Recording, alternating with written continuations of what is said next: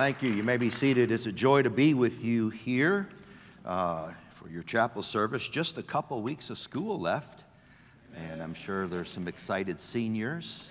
And we appreciate the West Coast Baptist College. I have nine graduates that are a part of our staff, and two others coming to join us this year. And we are excited about that. I have the privilege of pastoring the church I was saved in. And 43 years ago, trusted Christ as Savior. I grew up a Catholic boy and got saved through the ministry of the church that I now pastor. I think if they would have known I was their future pastor, they might not have led me to Christ. But we are thrilled to be with you. Sure want to be a blessing to you today in chapel as we look into the scripture. I want to provoke and challenge your heart. Hey Josh, good to see you. And challenge your heart today. And our church and my preaching, I had to ask Dr. Getchna, what time do I need to stop? And so he gave me the time frame. And then, of course, as most gracious hosts do, they say, well, you know, you be sensitive to the Lord's leading. And they don't understand. I don't stop. So I need a runway. And I was preaching back home some time ago, and there was a lady visiting the church. And about halfway through my message, she shouted out, "Preach on, Pharaoh." And I thought, and at first I said, what did she say? Preach on, Pharaoh. I said, I think that's what she said. And sure enough, a few minutes later, again she shouts out, "Preach on, Pharaoh." And so I finished my message that day, and through the message she had shouted that out a few more times. And so I was standing by the door as the folks were leaving that day, and she came along, and I said, "Excuse me, ma'am, it was great having you here today, but I've got to ask. I've heard amen, praise the Lord, hallelujah, but never preach on Pharaoh. What is that all about?" She said, "You won't let God's people go." And so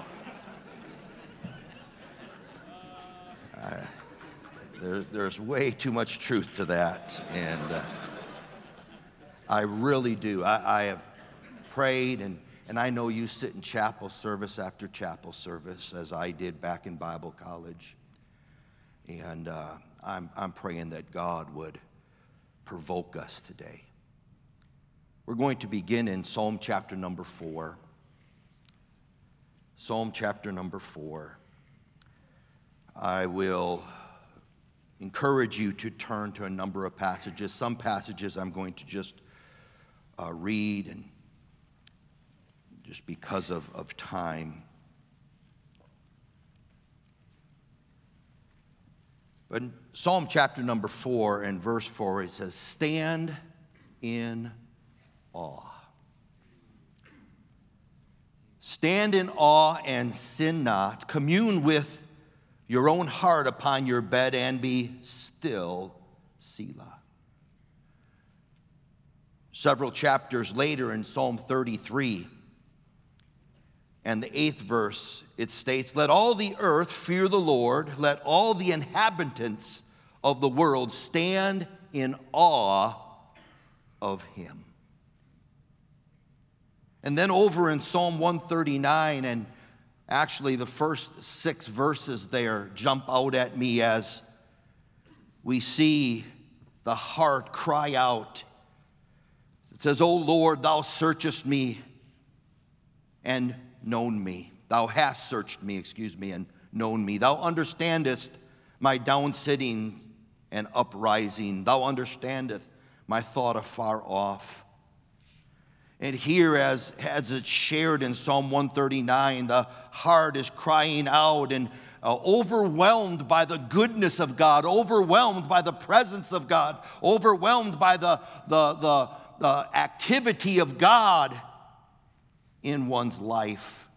Verse number 6 says, such knowledge is too wonderful for me. It is high, I cannot attain unto it. And I'm wondering today, I wonder if we've lost the awe. I know we have young people here from many different types of backgrounds, first generation Christians, others who have grown up in the church, and Bible preaching is nothing new to you, but do we have an awe of God? God has put in each of us a desire to seek awe. That's why people travel to the Grand Canyon and stand and look at it in awe. Folks will risk their life to climb Everest for the awe. But I wonder if we have more awe of his creation than we do of the Creator. And I'd like us to look together, and I see the verses here, right? Trust in him. I've pastored now at the church. I was assistant pastor for 7 years. Never anticipated pastoring. Actually, I was a youth pastor at the church I was saved in after college, loved it, wanted to spend the rest of my life as a youth pastor. God began to do a work in my heart, and after 7 years, and my pastor resigned, and I surrendered. And now for 31 years, I've been the pastor at Faith Baptist Church. Not only in my heart, but in the heart of the dear people I have the privilege of pastoring. Why is it we struggle so trusting God? Could it be that we have a very low opinion of him? Trust in the Lord. Of course, we see there, trust in the Lord, right? With all thine heart, and lean not unto thine own understanding. In all thy ways acknowledge him. Right? Some trust in chariots and some in horses. But it says what? But we will remember the name of the Lord our God. Trust in him at all times, ye people.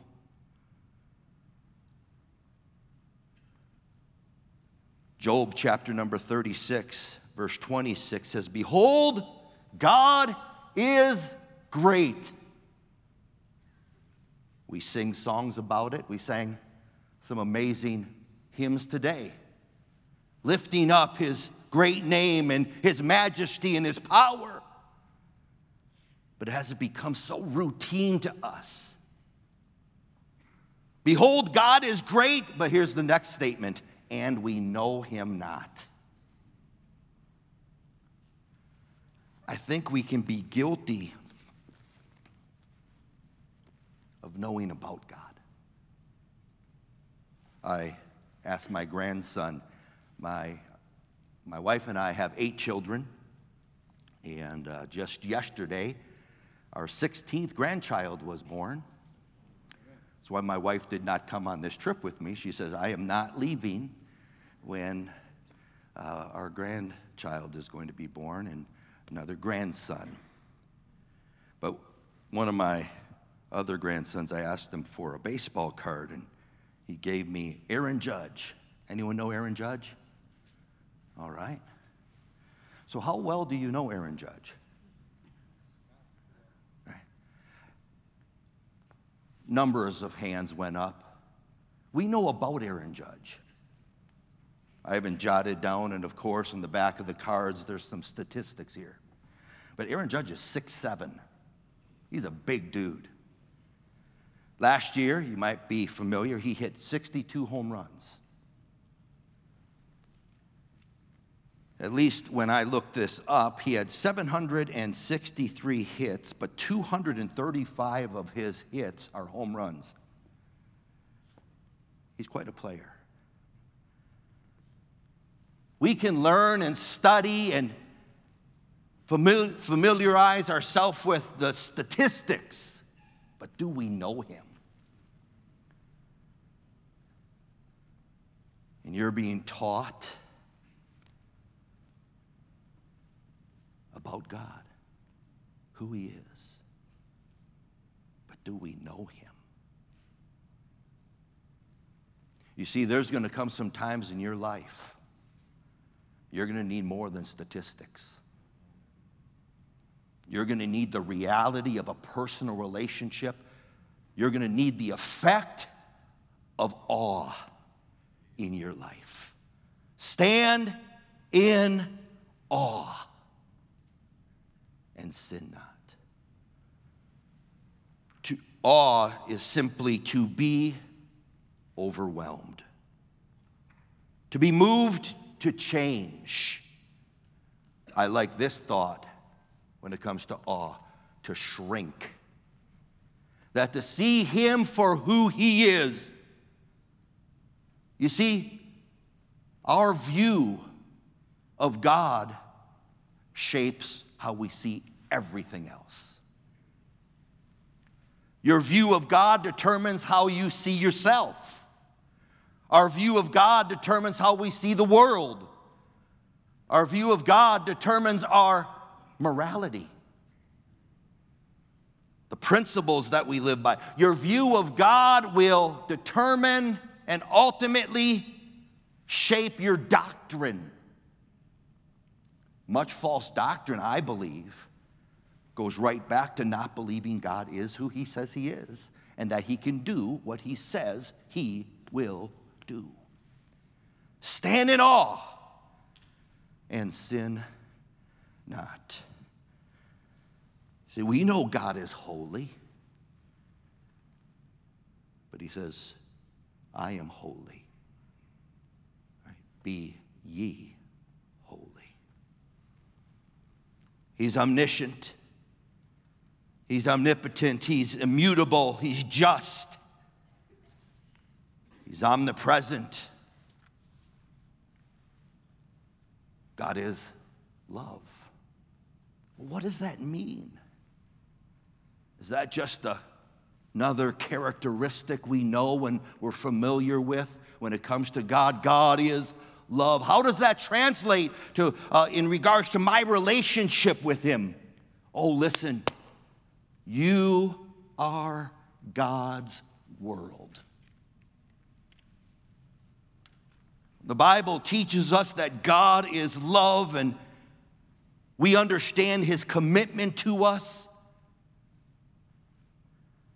I think we miss the personal application of that. I mentioned I have 8 children. I love my kids. I'm working on trying to love my son-in-laws. That's a little tougher. Our 16 grandchildren, haven't yet. I spoke again to my daughter and son-in-law and prayed with them this morning. And little Carter is his name. I love my grandkids. Now that's understandable. I don't think anyone here would say, I doubt that. That's not conceivable. I think you could understand how a daddy can love his children, how a grandpa and papa. Soon, once my daughter, who is one of the graduates we're hiring next year, her husband is in the Air Force, and he's getting out of the Air Force, and they're coming back. And once they come, all 8 of our kids are in our area, in our church. A number of them work for me. It's amazing. So it's not difficult for us to comprehend that a daddy would love his children and a grandpa would love his grandkids. Well, as I love each of my children individually, I don't just love the concept of being dad or grandpa. I love Dean Jr. and Andrew and Jessica and Heather and Calvin and Joel. And let's see, I forgot one. Amber. And Busy. Elizabeth. I love them individually, and they are my world. That's what you are to God. God loves you. You see, it's more than statistics. It's more than God's character traits. It's who he is and how that relates to us. You see, it must become personal. I knew my pastor knew God. He would stand and preach and share illustrations of how God demonstrated again his reality, his power, his presence in his life. And the truth is, we have a book of examples of God's interaction with his own. You hear the messages, but you see, it has to become yours. I love what it says over in Joshua. Don't turn there, but you're familiar. The children of Israel stand a second time at the Jordan River. And they're given instructions as they are preparing to pass over. And he says, now listen, I want you to take 12 stones. You're going to pile 12 stones in the middle of the river and another 12 on the banks. And so when the children and the kids in days to come pass by and they see them and they say, what mean ye by these stones? It'll stand as a testimony of God's deliverance and God's power and God's loving leadership in your lives. But the truth is, and we've heard many of those testimonies preached and taught by people you know and care for, your parents in many cases. But you see, you have to have some Jordan River crossings in your life personally, where it's not somebody else's story you're telling. It's your life. I remember hearing my preacher preach, and I said, oh. And the first time I heard the story about how God supplied and did this for them and for his family, and I thought, wow, God is great. And I heard it a second time and a third time, and if you go to a church long enough, you hear the stories over and over again. And it came to the place in my heart, it's like, okay, God answers his prayers. God's real in his life. What about me?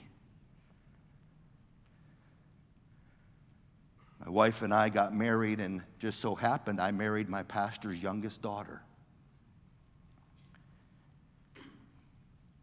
And we started down into life together, and God gave us some Jordan rivers. And we saw God provide. As God provided for Abraham, Jehovah Jireh, the Lord will provide. That's what God wants to do in your life. Because he doesn't want you and I to live, and I love reading and I love hearing of the amazing things God has done, but it's got to become personal.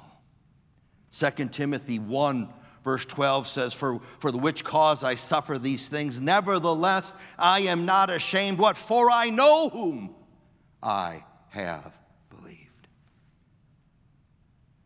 You see, I think it's important for you to know who you believe. If you get the who right, you'll get the what right.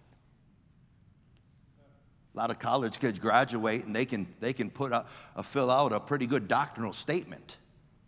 But do they know the who of the doctrine? The who of the Bible personally? Let me give you these few points here as we ask ourselves that question. You know, I've seen in pastoring 31 years in one place, I'm now marrying kids, and I married their parents years ago. And I've seen a lot of people come and go over the years.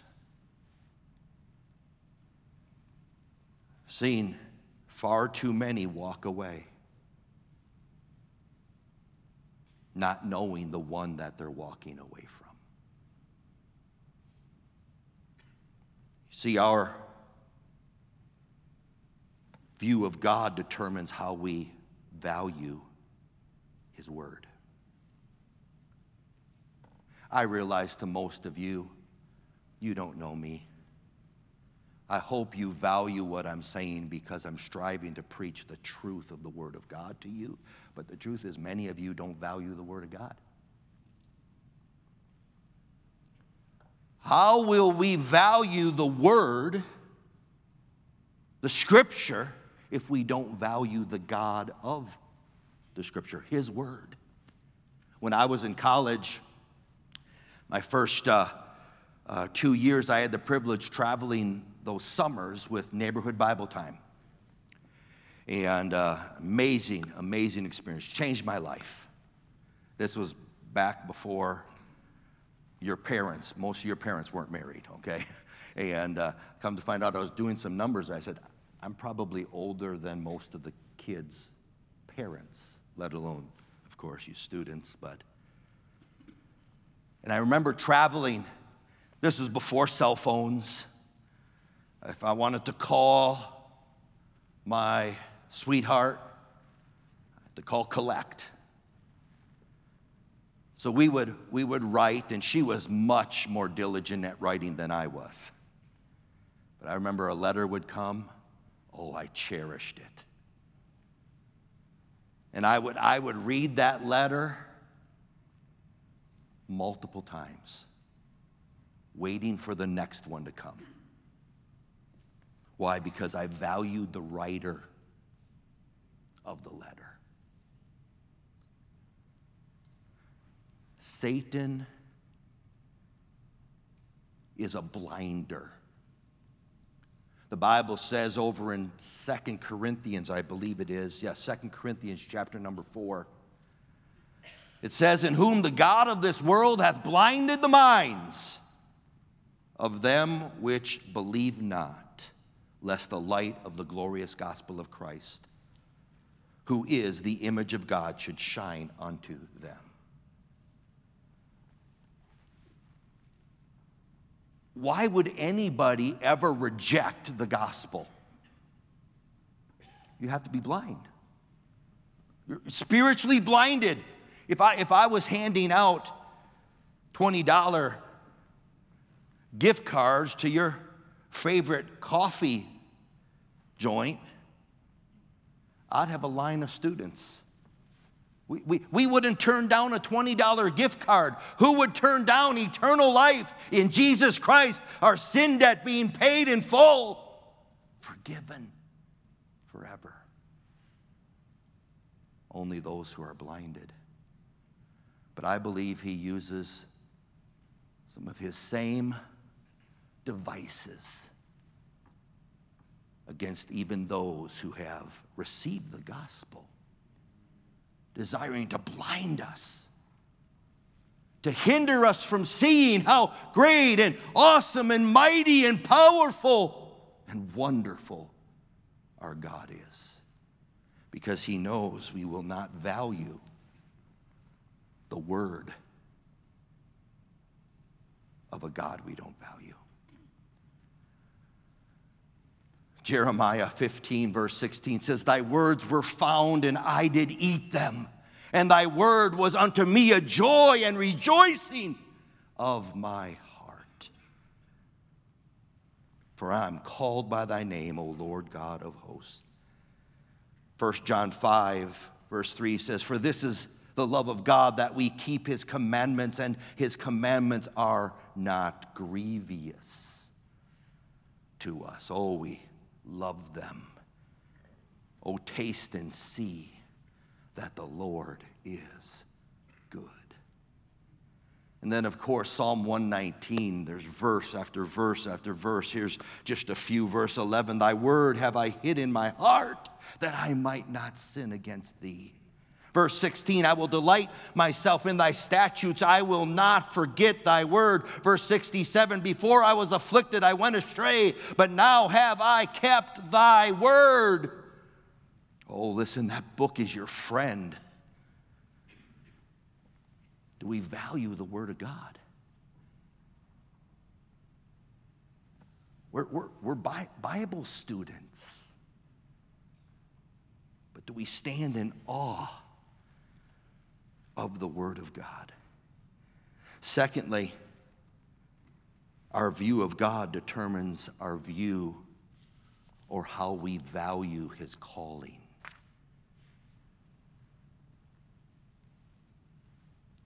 Let me just share a thought. As you're training for the ministry, the truth is you're training for life. You're not just training for a job you're going to do. And I think we are a bit short-sighted about the call of God. God's call in your life is far more than just a call to what you're going to be hired to do one day.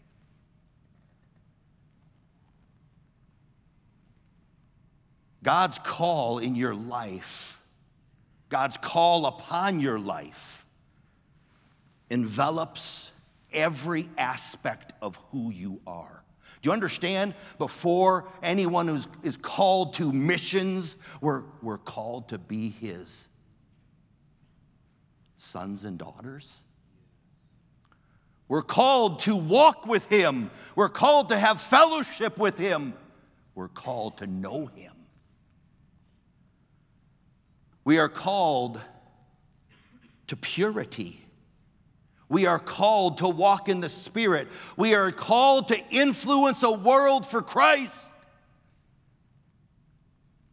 Some here, and many of you, most of you will be called to be husbands and wives, to be parents. And I've noticed this, those who do not take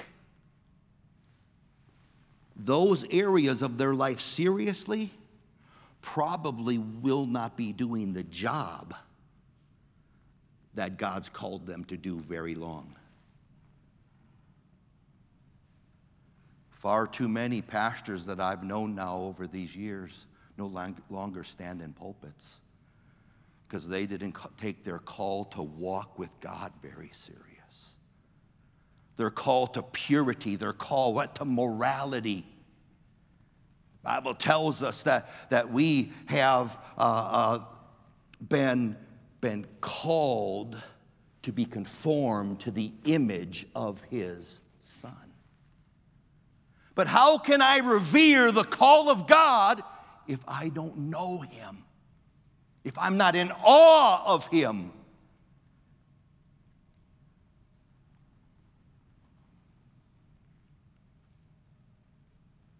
Philippians chapter 3 speaks of the high calling of God. And each and every one of you is called with the high calling of God. And the more we stand and the more overwhelmed we are by who he is, the more overwhelmed, as he says, such knowledge is just too wonderful.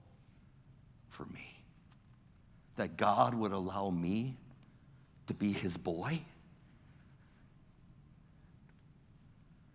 I'm his son. That God would allow me to be a husband. Sandy and I have been married for 37 years now. Wow. That God would allow me to love and shepherd his church and be a part of loving his sheep. Wow. You see, but many have walked away. Believe me, the old enemy will dangle things in front of your face, trying to get us distracted from the eternal things. The truth is, though, if you don't see the call of God on your life as a high calling, you'll walk away.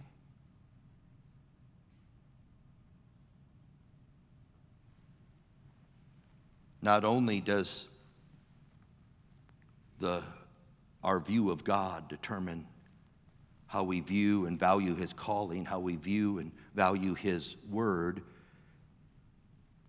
how we view God will determine, listen to me now, how vile sin appears.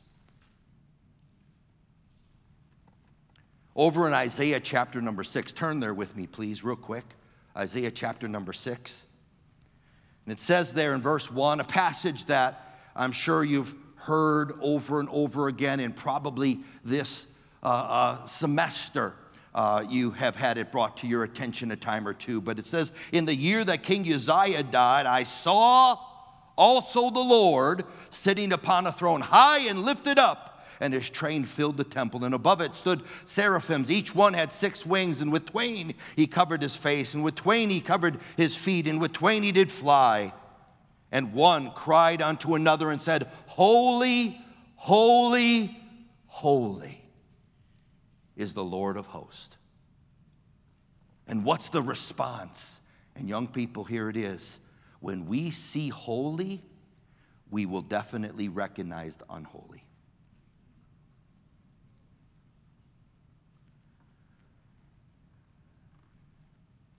Every Christmas, my mama buys me, it's just a normal thing, some new white shirts. And you know, I've thought at times, well, you know what? I think I have enough, but I'll take those white shirts and I'll hang them up in my closet, and I'll see the white shirts I had in my closet that I thought were just fine. They're not looking so good next to that new white shirt. You see, when you see holy, it changes how we see unholy. And it seems the attitude often is this, well, what's so wrong with it? The rules are silly. Oh, it's not about the rules, it's about holy. It's not about the rules, it's about purity. It's not about the rules. It's about being clean. A few years ago, I was going out soul winning on Saturday, and one of the new converts, I lined up to come with me, and I didn't have a car for some reason that day, and so I rode my cycle to church, and I'm not going to go out soul winning with the guy on the back. I don't ride guys on my cycle, only my wife, so he said, I'll drive. And we got in his car, and in the back seat of his car, it was a graveyard of McDonald's wrappers. I'm not saying a few spattering cups and wrappers. The floor was full, and the seat was full. Well, of course, before we went out soul winning, we zipped through McDonald's and got an Egg McMuffin and a coffee. And so I finished my McMuffin and the coffee, and I looked over at him, and he just did this. What's he saying? Just throw it in the back. What's another few wrappers amongst all the other trash? And we see the response. When I saw the Lord, holy, holy, holy, his response is, woe is me. I mean, I'm okay. I'm better than most of the other students around here, getting away with this and doing that. God's not comparing you to anybody else.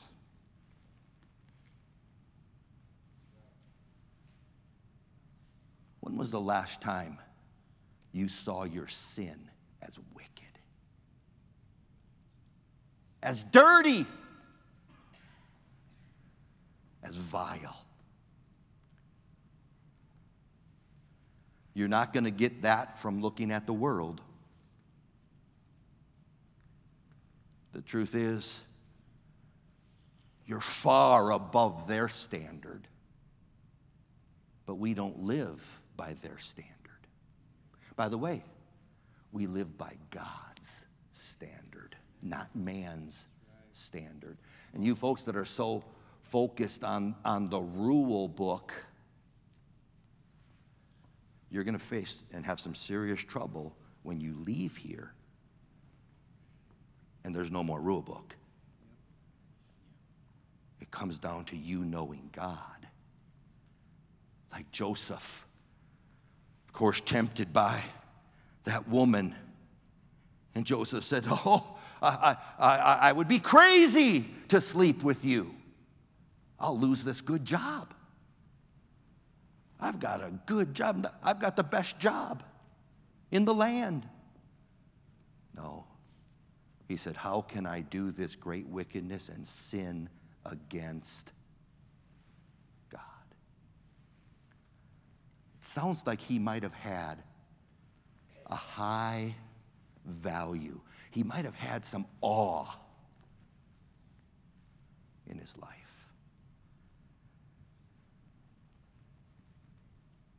Holy, holy, holy. It's where Romans chapter number 7 says there that sin by the commandment might become exceeding sinful. Now it's easy. We look at other people's sin as exceeding sinful, especially if they sin against us. That's wicked. Those gossips. Can't believe they went on social media and said that about me. But God wants us to see our sin. And when we see him, when we're in awe of him, when we see him as holy, we see our sin as sinful. But I love it, and I'll just mention it there. God's got a remedy for the sin problem in our life. Right? Then a seraphim came with that coal and placed it on his lips. He said, I have a remedy. He's a purifier. He's a cleanser. He's not just a forgiver. He wants to clean us up.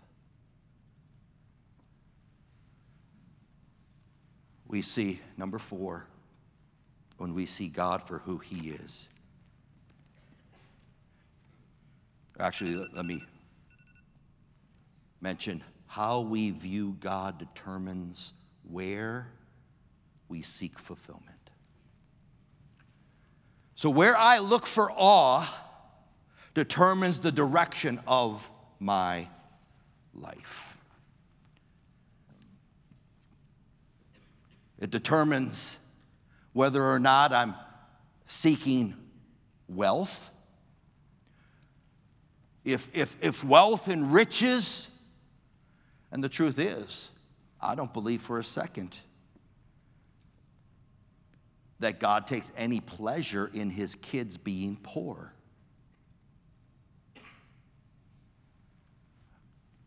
But you're not going to be happy because you got cash in your pocket.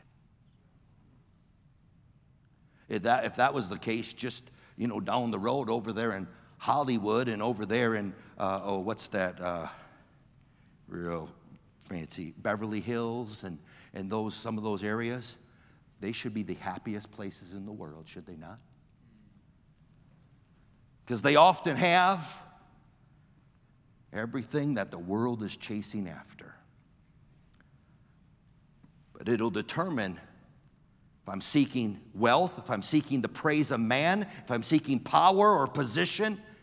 Listen, if you're seeking the title of pastor or assistant pastor, and that's what you think, boy, when I get that, I will have arrived. Yeah, I was a youth pastor for about a week and a half before I walked into my pastor's office and said I quit.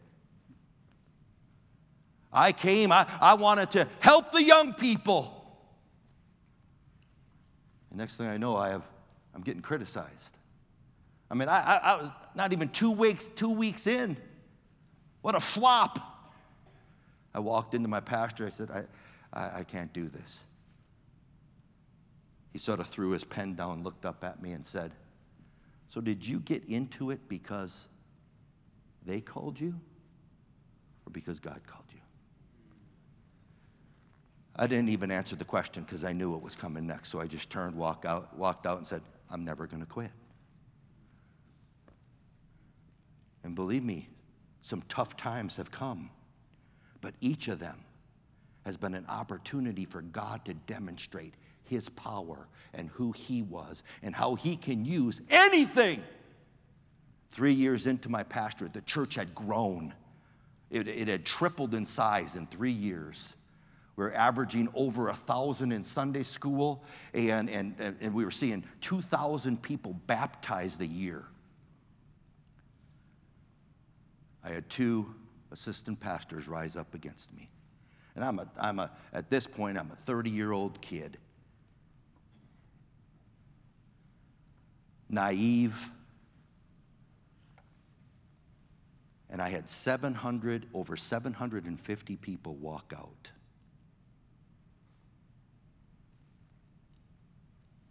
Boy, I'll tell you, God showed himself faithful. How are we going to handle adversity? With a distorted view of God. I want to just do a simple illustration. I like using illustrations, not just in junior church. I find the adults like them too. And let's see here. Hey, can you come up here? I need you to hold this for me. They told me that you smoke, so you can,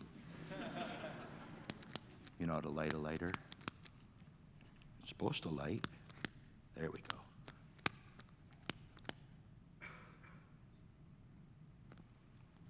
Why don't you hold that there? Come right out, right here. So, just a simple illustration. Maybe just a mental picture for you. Where you put your confidence and where it is that you put your trust and you're looking for your fulfillment is going to determine the direction of your life. And if you're looking for riches and wealth, Job says this, if I had made gold my hope, or had said to the fine gold, thou art my confidence. Job's saying there, if gold and riches and possessions were my confidence, I never would have made it. But he said, he knoweth the way that I take. So my confidence is in him. I've seen many put their confidence in riches and possessions. And when the fire of God comes, now, back home when I did this, I used a big propane torch, but I didn't want to burn down Pastor Chappell's building here. And but when the fires come, and by the way, they will. They will. When the fire comes, every time I do it, it still scares me. And how many people have we seen that? Their lives just boom. If we place our confidence in man and self, thank you. Man, you're good. Trust in the Lord. Lean not unto thine own understanding. When we put our trust in man If Job said, you know what? My friends will get me through. I said, I wouldn't have made it. Because when the fire comes,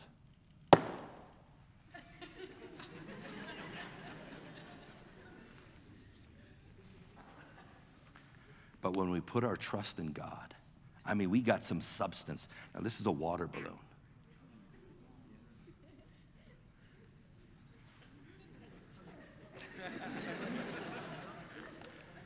But you have some substance to your life. David said, as he repented, empty, a shell of a man, thou desirest truth in the inward parts.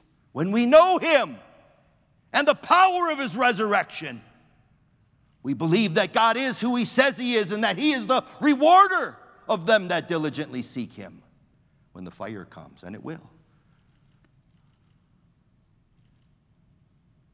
Boom.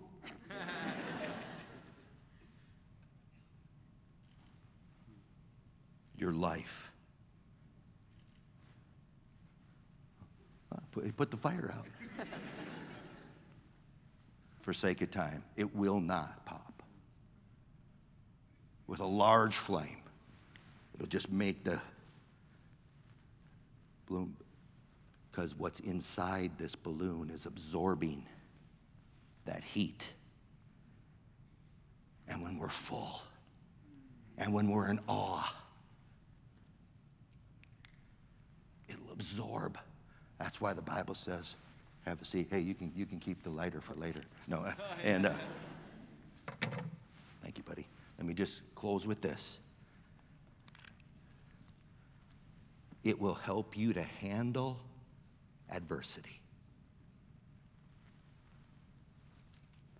Of course, we see it in the life of David, where David comes to that Philistine. We see it in Shadrach, Meshach, and Abednego. All of them had what? An awe of who their God was. But the Bible says, and jot down Romans chapter number 5, verses 2 through 5, and James chapter 1, verses 2 through 4. And in both of those passages and others, we find this statement when it speaks of tribulation and temptation and the fire of life. He says, we glory in tribulation. We count it all joy in James. But then he uses the word, knowing this. Knowing this. Understanding this and him. And when fire and tribulation comes, when we have a view of who he is. But what is it? They that seek me. Oh God, I want to know you. God, I want to know who you are. I don't just want to know your stats. I want you to be personal. I want you to be my God, my sustainer, the lover of my soul. I want to see your power in my life. I don't just want to hear about it. I don't just want to believe it exists.